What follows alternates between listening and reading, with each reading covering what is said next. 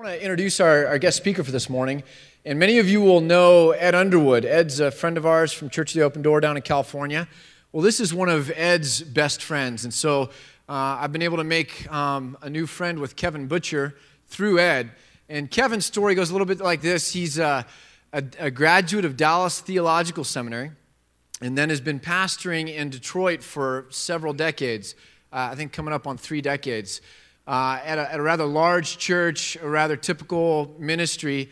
And then in the last chapter of his life, he transitioned from there to a different church that's more in the center of Detroit, that is very multiracial and just has a huge heart for hurting people in Detroit.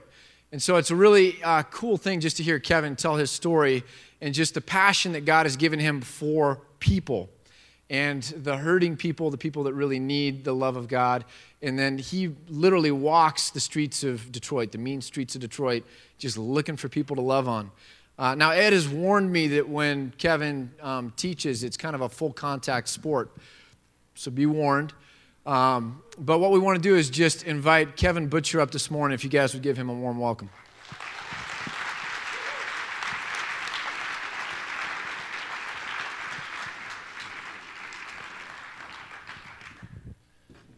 You know what?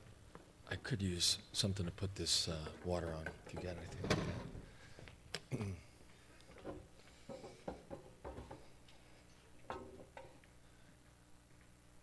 My voice, as God's sovereignty or fate would have it, depending on what your theology is, my voice started to go. I was at Moody Bible Institute the other day, and I got through those 2 classes, but then my voice started to sag, and last night in the middle of the night, I almost didn't get here. They canceled apparently hundreds of flights in Chicago. My flight made it out, had a slight delay, and then in the middle of the night last night, I thought, God, you worked it out so I could get here. Now I can't talk, so what am I going to do? But here, so far, so good. I got water, and we'll just see what we can do. I want to say thanks to Don and Brenda for hosting me. It's been a delight to get to know that brother and sister.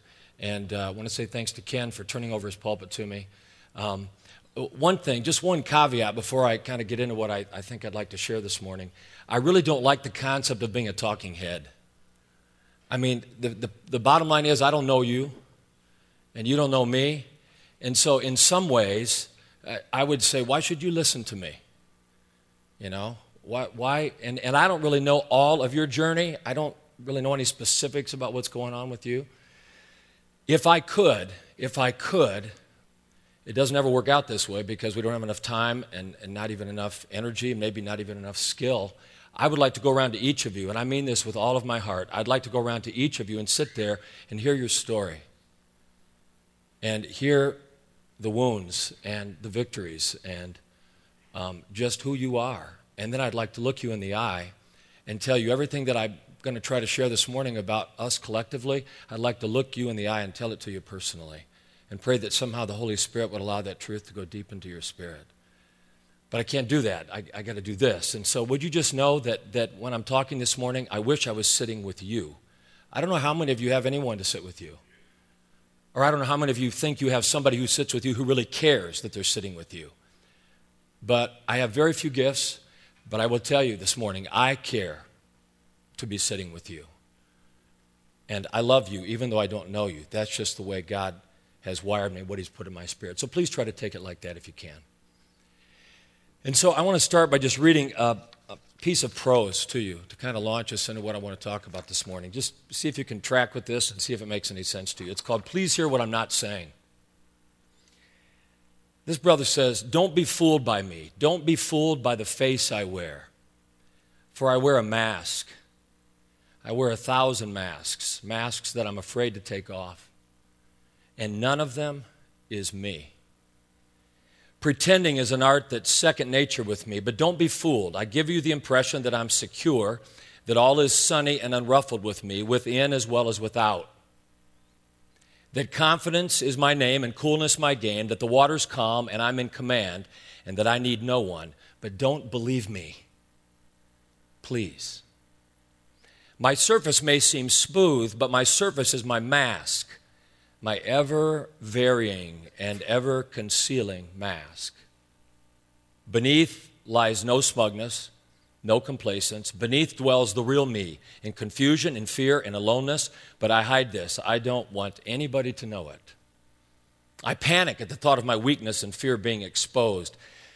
That's why I frantically create a mask to hide behind, a nonchalant, sophisticated facade to help me pretend and to shield me from the glance that knows.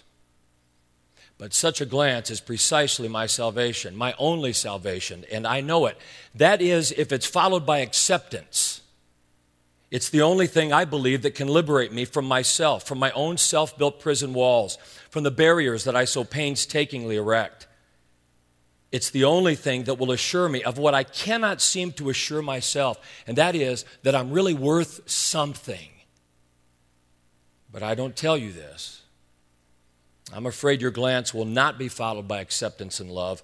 I'm afraid you'll think less of me and that you'll laugh, and your laugh would wound me.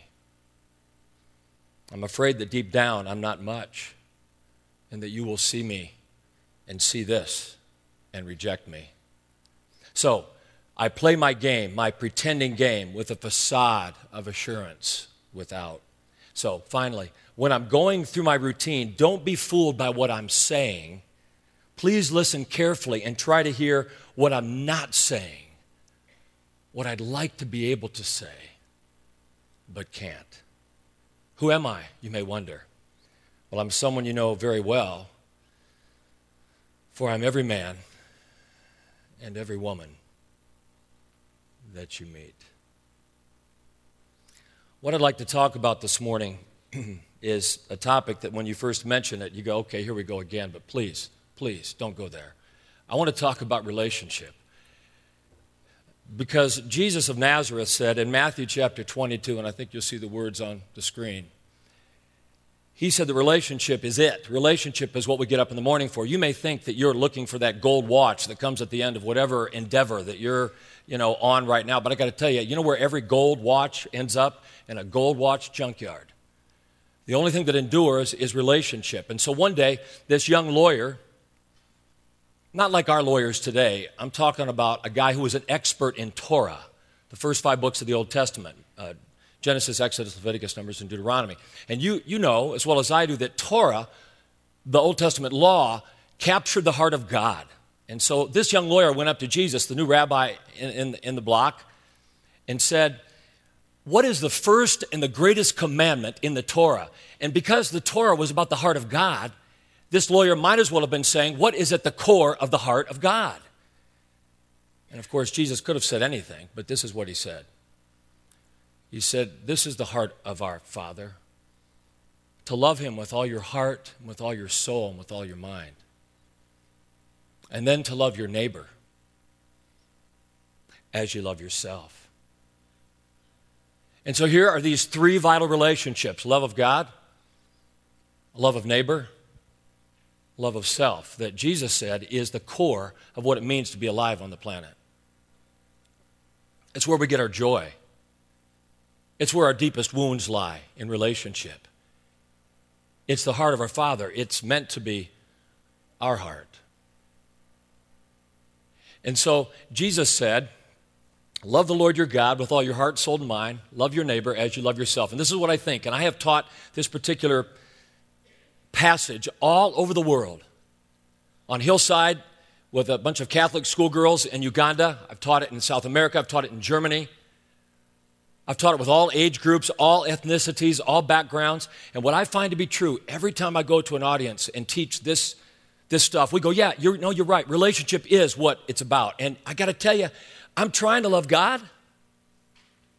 If I could get personal with you this morning and say, are you trying to love God? I mean, why did you get up on a snowy morning in Bend, Oregon and come here into this auditorium if you're not trying to love God? Of course you're trying to love God. And most of us would say, I'm trying to love my neighbor. Got some funky neighbors, but I'm trying to love those neighbors.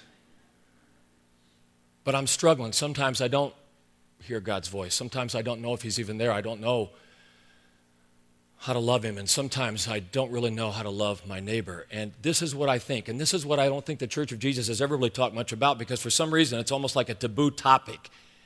We've really not talked about the last relationship. That Jesus kind of assumes if you grew up in Israel, you're going to have a healthy relationship with this thing called self. And in my opinion, this third relationship is the linchpin that unleashes or hinders the other two relationships.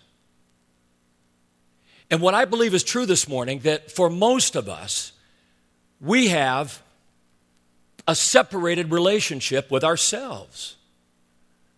We've got a relationship that's disconnected with ourselves, and I think that could manifest in one of two ways. Either this alienation of self is manifested for those of us who don't really have a self. There you go. So if I said to you today, if I went down into the audience, and I just might, but if I did go down into the audience, and I said, so who are you? Most of the time, what we begin to talk about is who my mother thinks I'm supposed to be, who my father always dreamed I would be, who the teachers say I'm supposed to be, what the church says I'm supposed to be, what the college I went to, what the coach said, what society says, what the magazine covers reflect back to me, what my homeboys say, what they imply that I'm supposed to be by what they affirm and what they don't affirm. But here's the question this morning. Who are you? What is yourself? Because there's only one of you. There's only one of you on the planet with your unique blend of talents and gifts and desires and passions and family background and DNA and wounds. There is only one you. How many of you saw The Matrix? How many of you saw The Matrix? Don't be afraid to write. There you go. Express. You can get involved. Express. Remember when Keanu Reeves gets out of the pod and, it's shocking to see all those pods, but how many people were in each pod? One. One pod, one person. There's only one you. And so who yourself is, and I'm not trying to be crude, but let me just kind of put it down into where we can kind of feel this. If you're on a desert island and there's no media to reflect back to you who you ought to be, there's nobody whispering in your ear, no relationships that are kind of shouting at you who you should be, there's no magazine covers, there's no TV, there's just you, buck naked, standing on a deserted island with your hopes, your fears, your dreams, what color you like, what you've always wanted to be when you grow up. That's the real you. And I'm going to tell you, most of us don't know that person because we're so busy trying to be what everyone else is trying to make us to be. I remember teaching this years and years ago, and my sister-in-law, married to my brother, a sweet, strong, passionate woman of God, came up to me afterward with the tears running down her face. She says, I've got this husband, your brother, I've got these two little kids. She said, I have no idea who I am. And then the second way we're alienated from ourselves or disconnected from ourselves is I think some of us think we know who we are and we can't stand who we are.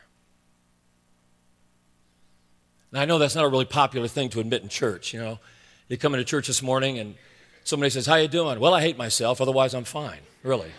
Pretty good, but I just hate me. It's not really something you like to admit, is it? But deep down inside, I know there's a lot of self-loathing in the room, even though we're singing praise to Jesus and whatever. You know why? Because I grew up in the church, and yet I was a self-loather. Many of us can talk about the love of God, but to quote Brennan Manning, many of us are like travel agents handing out brochures to places we've never been. Telling folks, God loves you. Well, do you know He loves you? Well, no, but I heard about it. I know the Bible verses, but I'm not really sure He loves me. And you see, this is a real problem. This is not just some new agey, postmodern, existential, bad feeling moment where all poor us, we don't love ourselves. If Jesus said in John 13, in some of the last words He spoke on the planet, that our mission is to go out and love one another. You remember this passage, don't you? After He washed feet in John 13? If we're supposed to go out and love one another, what does He say? As I have loved you. You know what the implication is? If we don't receive it first, we've got nothing to give. Yeah, you might have something for about 5 seconds for somebody who is affirming you or reflecting back to you that you're cool. But if you're like me, can I tell you, You get in my grill, and I'm not knowing the love of the Father that day. You and I are going to take a step outside. And you may whoop me because I'm 56 and I ain't what I used to be, but I got to tell you, I still got some fire left in the tank. So we're going to go outside and we'll see what happens if I'm not receiving the love of the Father. If I'm receiving the love of the Father, if I know that He loves me so I can love me, you can spit in my face. I won't like it. But after I wipe it off and forgive you, I'll get down and try to wash your feet. Love one another as I have loved you. So this is not just, hey, I hope we can feel better about loving ourselves. This is endemic to our call at Antioch to be involved with the gospel. Because out there, the folks that we're really trying to love are not the ones that are already knowing that they're kind of loved and they kind of love us, and so they'll come to church. We're talking about the folks that want to go like this. And so we say, well, then fine, you don't want my Jesus? No, really at that point, what we're really feeling is that emptiness of spirit that comes from either not knowing who we are or not loving who we are. And what it does, my brothers and sisters, is it creates a vacuum inside, a vacuum that longs to be filled with love. And so in that moment, even frankly with someone who is loving me, but especially with someone who's not loving me in return, that vacuum is longing to be filled. And so even in the best of my relationships, what I'm always looking for is not to give to you, but I'm looking for what you can give to me. We could be having a really cool conversation. You might think I'm really affirming you and I'm really one of your best friends, but deep down inside, if I'm living with this lack of self or hatred of self, I am scheming, even subconsciously in my mind, for how I'm going to get you to do something that will, at least for a hot second, fill me up inside. I was 35 years old, teaching at this growing church that Ken just talked about. And after service, I might as well have been a heroin addict, going down into the audience just saying, tell me what a good job I did. Really, just look, give me the fix, give me the hit. Because I was so empty inside. Again, a travel agent handing out brochures to places I'd never been. Some of you might say, I don't know, dude, I don't know if that's me or not. All right, try some of these signs, if you will, on for size. How about this? This emptiness in our souls. How about this one? Do you ever find yourself looking pretty constantly for approval? In other words, how many of us are people pleasers? I'm not saying we don't like to make people happy. I'm not saying it doesn't feel good when somebody affirms us. I'm talking about those of us who basically transform our personality in a relationship to get somebody to affirm us because we feel so empty inside of our spirit. How about this one? Do you find yourself being critical of others? I'm not talking about being constructively critical. You know, there's a proverb that says, faithful are the wounds of a friend more than the kisses of an enemy. Certainly, if you have a true friend, they're going to occasionally speak some hard truth to you. I'm talking about that critical spirit that comes up inside of us when we're like, you know, a sister walks in and we're like, huh, she thinks she's all that. She ain't nothing, man. I know who that girl really is. I mean, where is that coming from? Or you know how we are, guys. You know, we get in a room with other guys, you know, instead of just going up and saying, hey, we're just here, man. We're loved by God. We're full. We just have something to give. We go in and kind of scope out the room like a pack of dogs, you know, just trying to figure out who's the big dog and where we fit in the pack and in the pecking order. We're so critical. Could it be that it's really not about the other person? Could it be that when we're criticizing someone else, it's just a moment where for a minute we put a little salve on our emptiness and makes us feel just a little bit better about ourselves? And how about this one? Whoa. If you didn't know if God existed, I'm telling you, that was a sign right there, because usually I will knock something over while I'm up here doing this thing. All right, the third one, difficulty in relationships. Difficulty in relationships. And yet, here's what we constantly do. Well, he's not my friend anymore because he... Or do you find yourself in relationships getting kind of clingy? Because maybe you're not sure that if they just had to love you without you holding on, without you manipulating, without you making sure you texted twice a day, without you making sure that you did whatever you think that would make that person want to be with you, if they just had to look at you and just see whether you were enough, maybe we feel like sense our emptiness is probably showing. Sometimes I think our difficulty in relationships comes because we are trying to make that person we're in relationship with do something for our inner being that that other person, listen, cannot possibly do. I married the most beautiful, strong, passionate woman of God on the planet. There ought to be some brothers out there right now that are standing up saying, I want to talk to you about that, pal. I married the most beautiful, passionate woman of God on the planet. That's just the way I feel about her. After 33 years, she is the love of my life. Can't wait to get back home to her. Yeah. And I've got some other thoughts that I'm not going to share with you, but here's the point.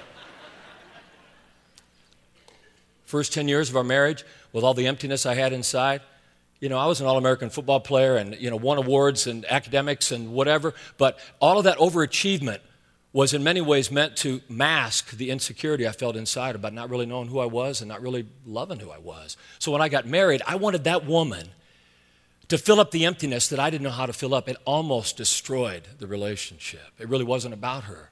It was about the emptiness in me that was culling the best parts of her to try to do what only God could do. How about this one? Do you find yourself being defined by externals? Grades, if you're in school, athletic success. Again, what's out here is out here. That can't define you. Who you are is in here and emanates from inside. But how often is our mood about how we're feeling about our day dependent upon what's going on out here and how it feeds us information we think about who we really are? How about this one? Do you find yourself pretty much never at peace and constantly driven? Of course, that could define our whole culture. And I think that, to be honest, it's because we have a culture full of haters, self-haters.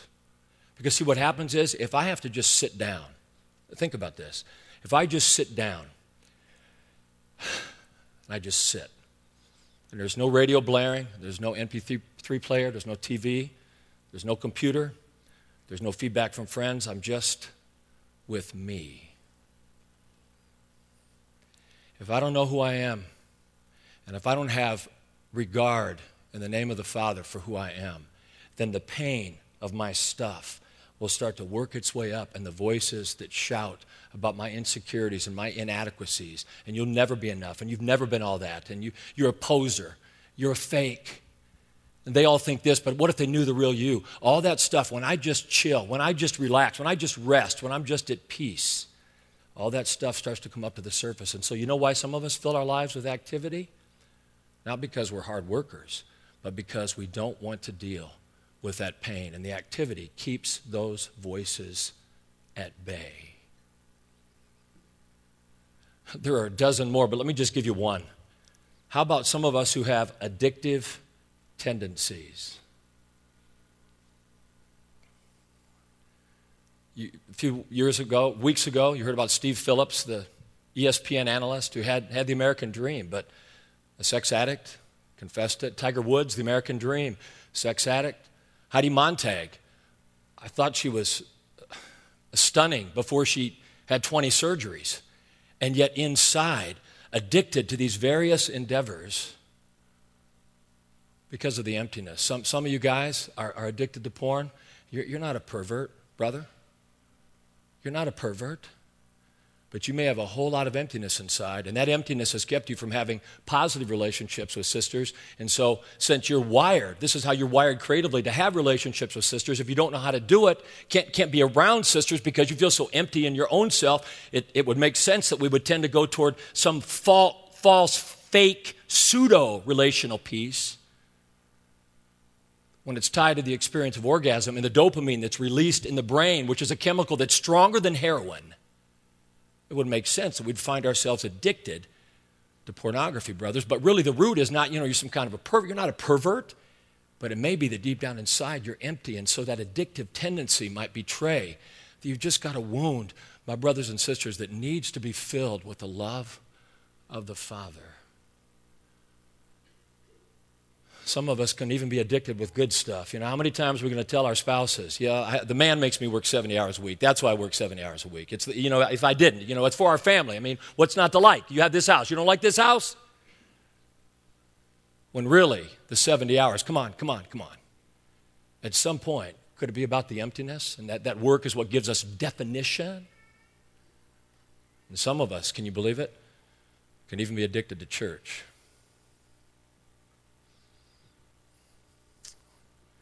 You might say to me, well, heck, man, I've made it this far. I'm functional. Is that all you want out of life? Functionality? The scripture says it is for freedom that Christ set us free. So, turning the corner. Were we born like this? With this emptiness piece? This is D. I'm not trying to play psychologist. And please don't think I'm just trying to be overly psychological. But can I tell you, by the way, that list that I just gave you, I didn't get that list out of a book. I got that list out of my own life. So as I began the journey at the age of 35, having had everything that a human being could ever want and still feeling empty and getting to the point where I was successful and suicidal, I began to ask myself, where did this emptiness come from? And many, not always, but many, many, many times, our emptiness begins in our family of origin.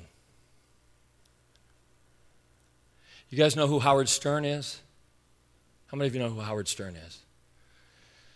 He's a guy that I've found, cross-culturally, we kind of love to hate. He can be a butt sometimes, wouldn't you say? Not that I watch his show, you understand. I've just heard, that he can be a butt. Read an article in an airline magazine a few years ago. Actually, more than a few, maybe over a decade, and I can show it to you later if you want to see the page that I ripped out. Someone was doing a phone interview with Howard Stern about how mean he is. And he says, my dad used to berate me and abuse me verbally. And he said, sometimes today, he said, on my show, when I'm abusing someone and berating someone, it's like I can still hear my father in my ear at that moment berating me. And he said, one of the reasons I think I'm so driven in my life to succeed, and it's like I'm never satisfied, is to somehow prove to myself, and maybe my dad, that I'm not the jerk that my dad always implied by his behavior toward me that I was. Kind of makes you have a little more sympathy for Howard Stern, doesn't it? He's a human being, man. Empty inside. Now, I think this is the toughest part of this moment here, because for many of us, especially when we talk about family of origin, it's very easy to kind of just defend. I speak to student groups all over the place, and many times students will come up going, something about this is hitting me, but my dad now he never told me he loved me, and he never hugged me, but I know he loved me. And see, the defense, look, I'm a dad. I'm not dissing your parents. I'm not dissing your coaches or the adult figures in your life. All of us are going to be influential over kids at some point. So I'm just saying, let's get honest. Let's not try to start with what we wish was. Let's try to start with what is. And so one of the ways I think that maybe we can get behind the defense is to talk about, I found this book a few years ago of children that wrote letters, children who had been hurt in some way, who wrote letters to this group called Heart to Heart. And we've got some of these letters here. I hope you can see them. See if this touches you somewhere. Here's one by Christy. Dear Heart to Heart, I'm 10 and my father died when I was 7, and I never did understand why this happened to me. Why did he leave me so soon? Can you tell me? Love always, Christy. Sometimes we're hurt in our family of origin. It's not because our parents tried to hurt us. The wound, nevertheless, might still be there. Dear heart to heart, I'm so sad. My dad is an alcoholic. I love him so much. I get mad when he breaks promises, and maybe if I would be really good, he would stop drinking. Please help me. Can you see this guy, like 40 years later, still trying to do enough good that maybe Dad would stop drinking? In fact, maybe his wife would love him more. In fact, maybe the boss would approve of him. Maybe at church they would finally accept him if he would just, because it started way back here. My name is Darren, and I'm in middle school, and this is the worst year of my life. I hate school. My parents think I don't try, but I do. I started drinking beer. It's the only time I feel okay. The emptiness, and the kid did what he had to do, he thought, just to fill up the emptiness inside. Why did God make a dumb person? P.S. I am the dumb person. Some of you have felt that all of your life, and it's just so absolutely not true. The Father loves you so much. But this is a wound and a burden you've been carrying around for many, many, many years, and all the activity in your life, somehow, the frenetic activity goes back to trying to prove to yourself that you're not what you're afraid everybody thinks that you are. I think I'm too old to write you guys a letter because I'm whatever, so-and-so years old. And I know your book, Don't Look at Me, is for little kids, but I just want you to know that there's a 12-year-old failure out here. Write, please, Sheila.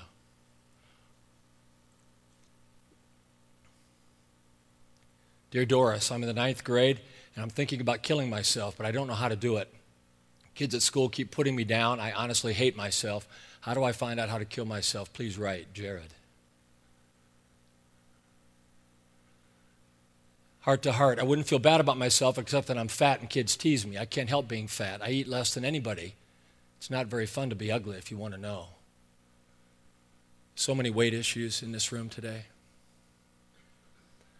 I wonder if we could just begin, maybe this could be the day when you begin to realize it has nothing to do with who you are.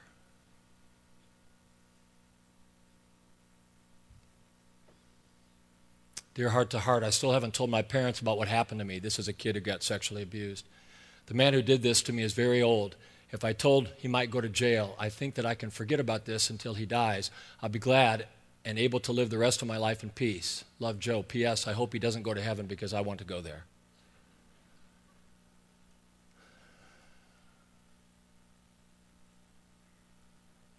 I don't like it when people ask me how come my parents didn't want me. They just had problems. That's from Troy.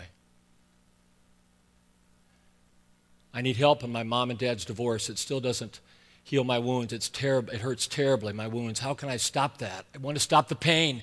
I wish I would just forget it today, but I never, ever stop. Please help me. I cry, but crying never helps. I wish I knew what happened, and I know I wish it never happened. My mom and dad loved me and the other kids. Why can't they love each other? Whoever started the joke about, I'm not trying to shame anyone, but painless divorce, I don't even, that's like an oxymoron I don't even understand. I think that might be it. And so, let me come down for a second.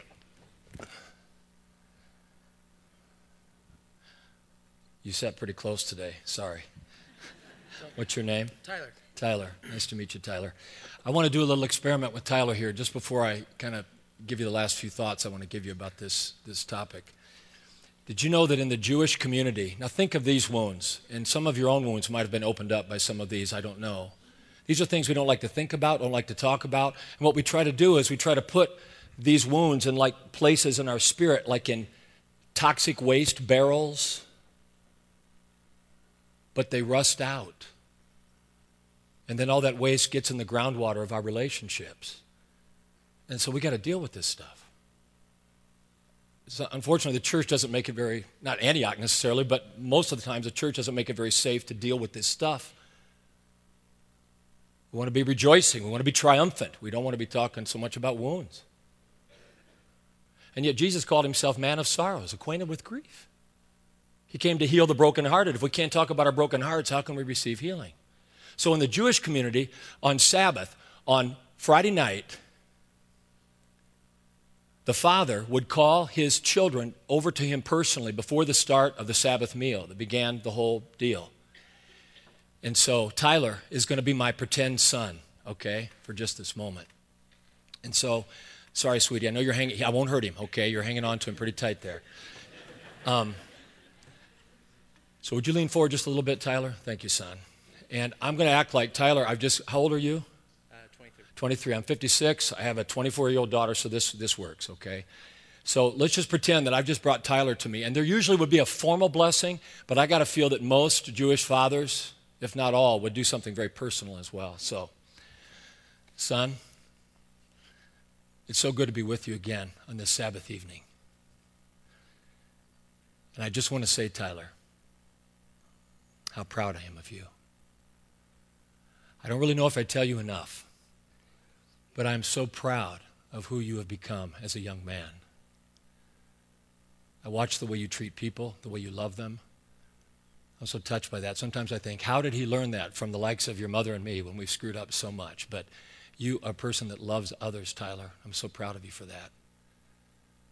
And you know, all your endeavors, I don't know if I've told you, but you know, when you're on the athletic field or when you're doing your music, I don't really care if you squeak or if you're on the second team or the first team or score a touchdown or fumble the ball. It really doesn't matter to me, son. I hope you know that. You're just my son.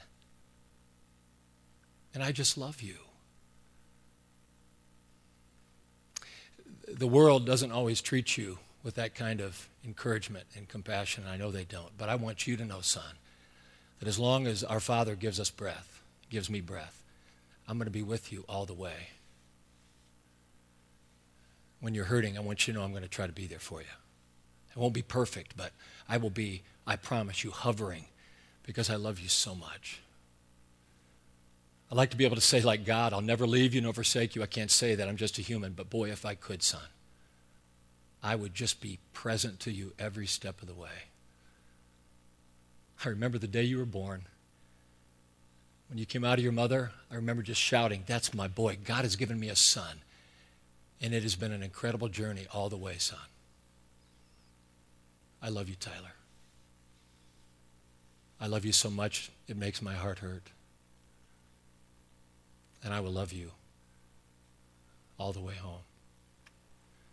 God bless you, son. God bless you. God bless you, son. God bless you. God bless you, son. Now, I want you all to turn your heads while I try to get back up on this stage, okay? Did you see that?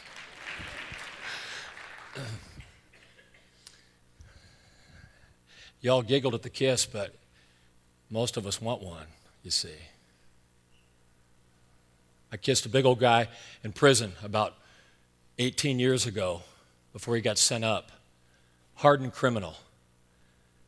After I sat with him, and he just sat there, and I started to weep over him because I didn't know what else to do. And I got up. He came around the table. I put my arms around him. I hugged him. This guy was a rapist. Raped a cop's wife at knife point. I hugged him. I whispered in his ear, titled that I loved him, and I kissed him just like that. At that point, I thought, what have I done? What have I done? And that guy went back into his cell and said at that moment, he said, I don't know what just happened to me, but he said, no one's ever told me they love me, especially no man. No one has ever hugged me like that, especially a man. And I promise you, no man has ever kissed me like that with affection. I've got to know the source of that love. 10 years later, that guy trusted Christ in prison, and he's in our congregation today. So it's powerful stuff. Now, this is kind of the final deal here, okay? We're not all going to get that from our earthly fathers. So at some point, we've got to grieve the loss of whatever we did or didn't get from our earthly fathers and mothers and begin to realize that we have a heavenly Father that wants to do that, wants to bless us like that and to fill us up with His love every moment of every day of our lives. And so I just want to leave you this morning with three little snippets. And I'm going to go through this quickly, all right, because we got to wrap this up. But here's three things that I know the Father says about you today, all right? The first one comes from Psalm 139. I think you'll see this on the screen. He says, I am fearfully and wonderfully made.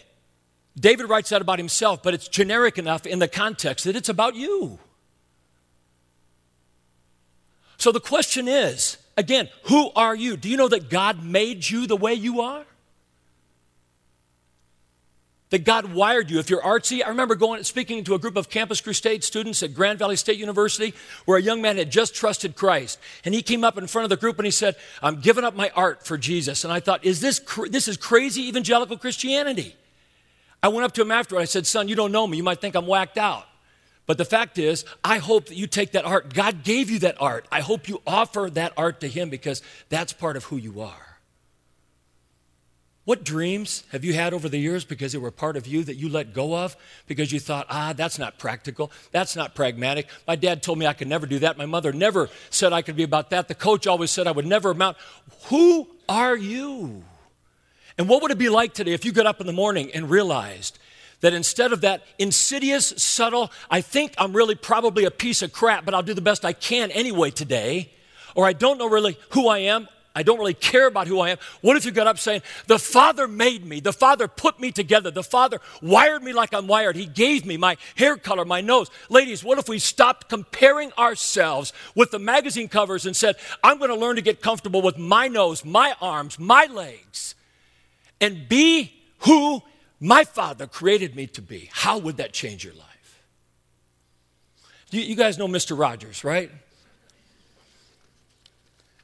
You know this thing that he used to say on his show? I used to listen to this with my kids, and I'd start sniveling, when he said it.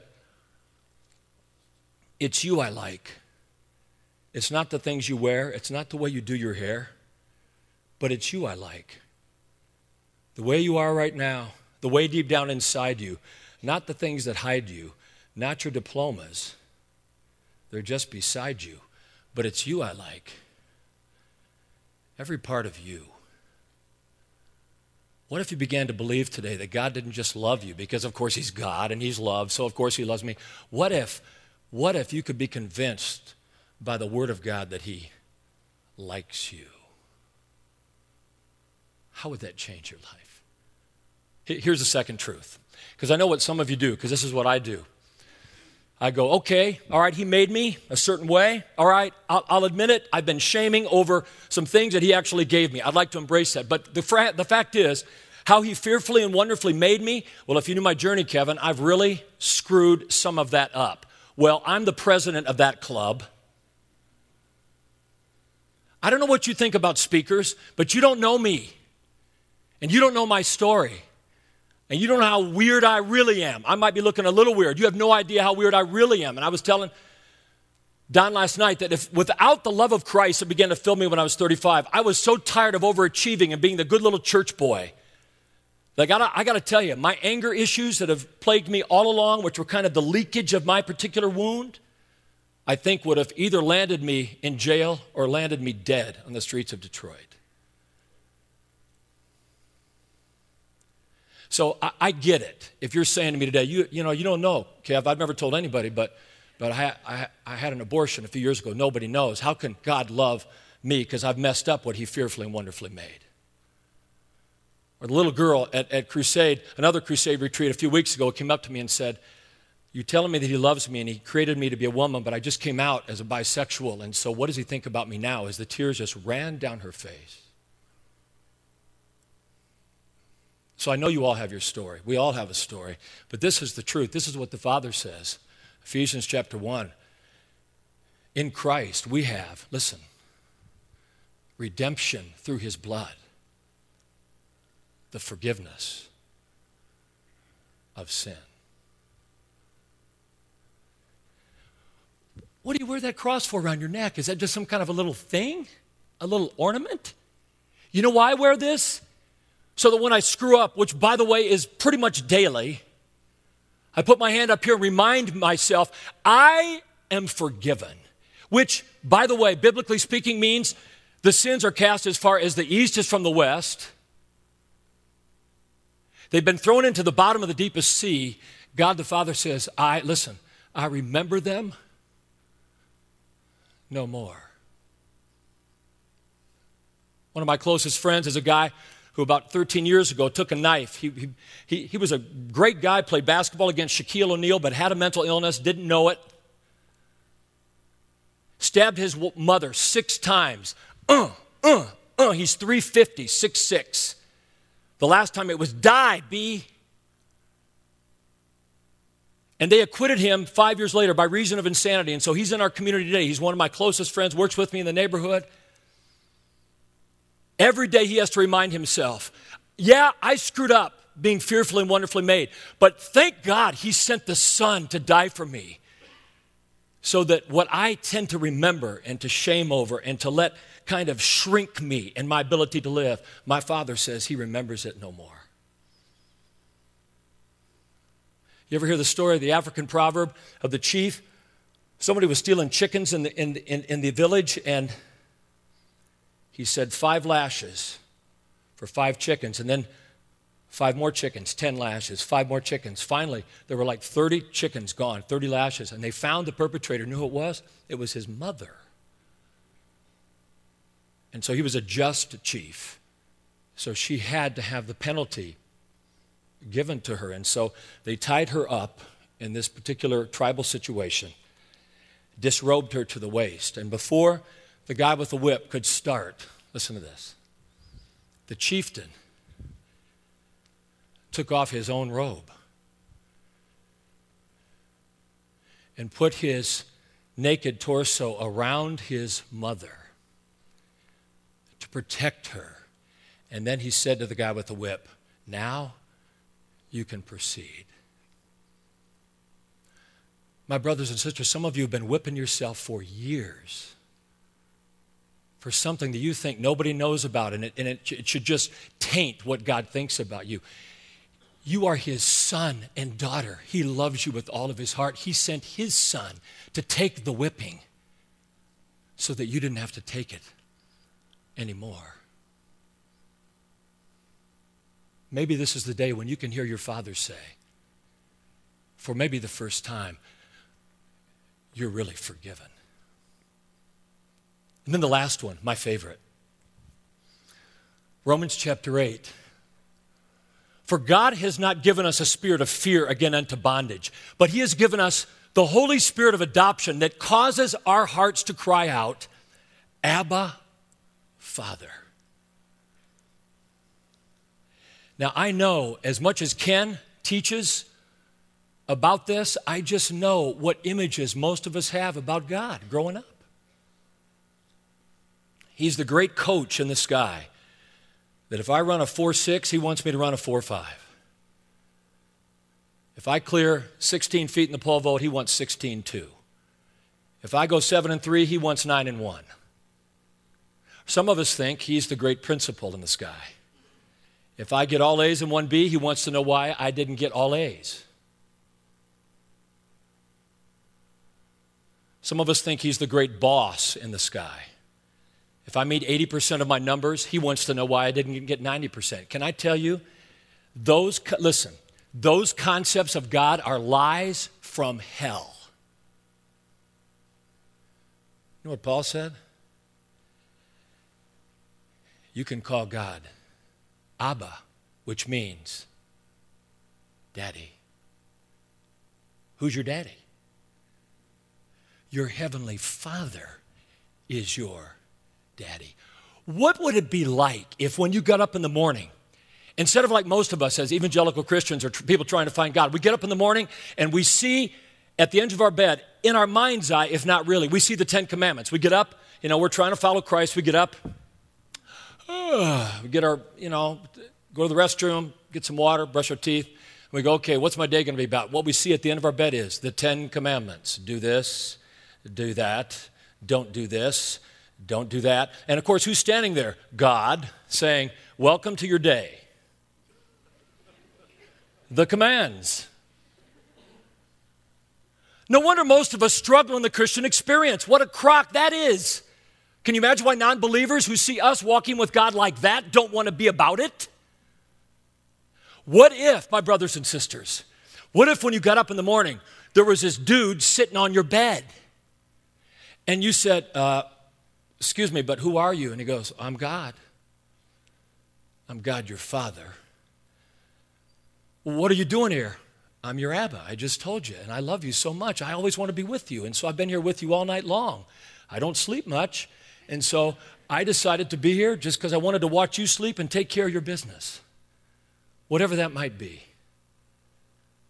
And then we would say, well, then what are we going to do today? And he'd say, take my hand, son. Tyler, just take my hand. Take my hand, Brenda.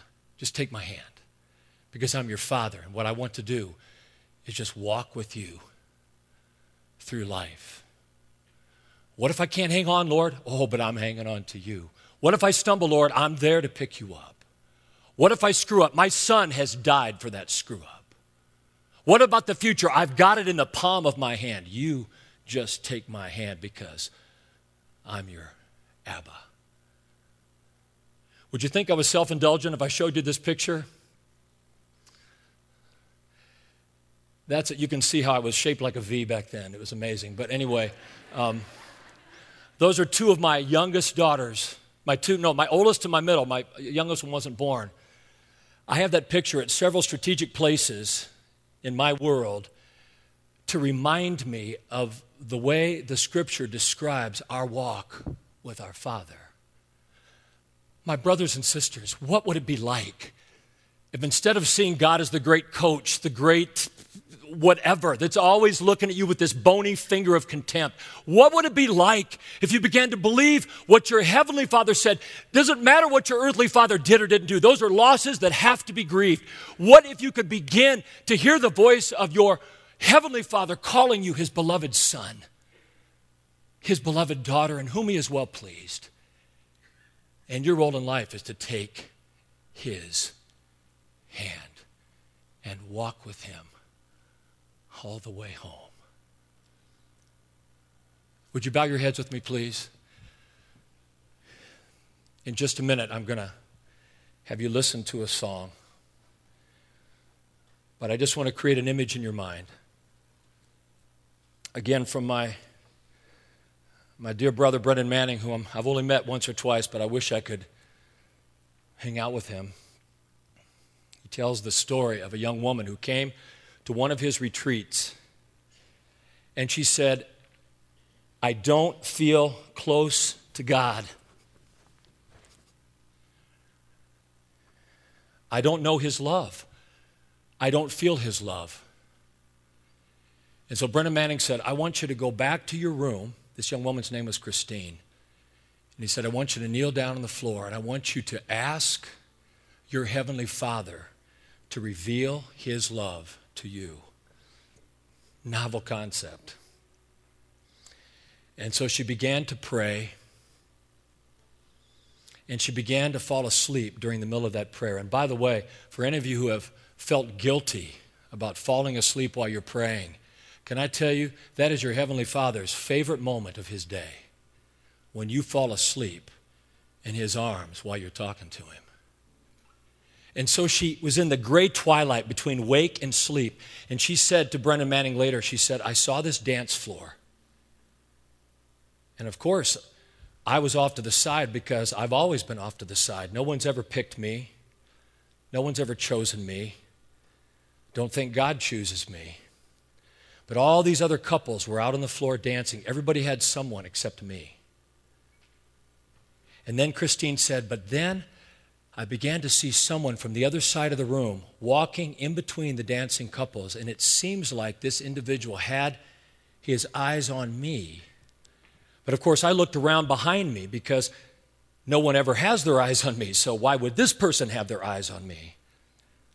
And I was so full of shame that I kept my eyes to the floor. I couldn't even bring myself to look this person in his eyes.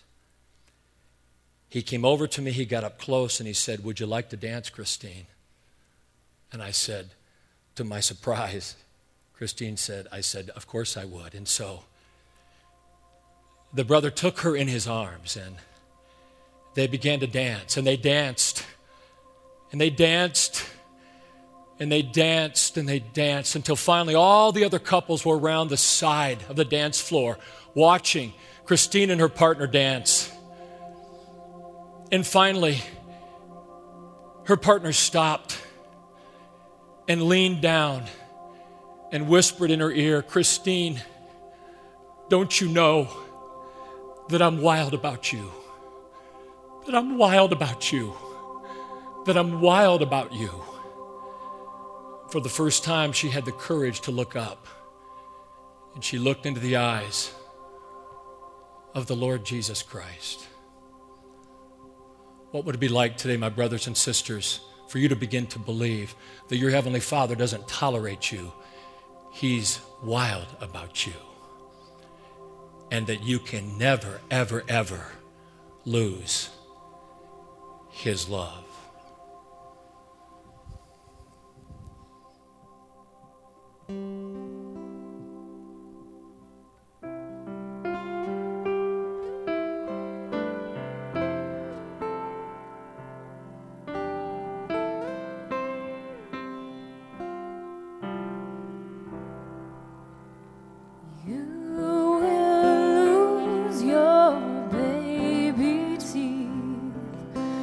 Times you'll lose your faith in me.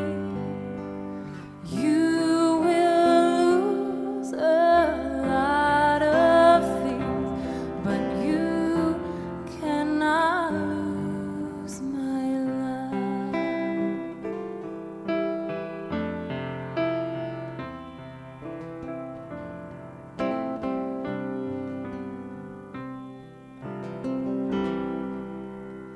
You may lose your appetite, your guiding sense of wrong and right. You may lose your will to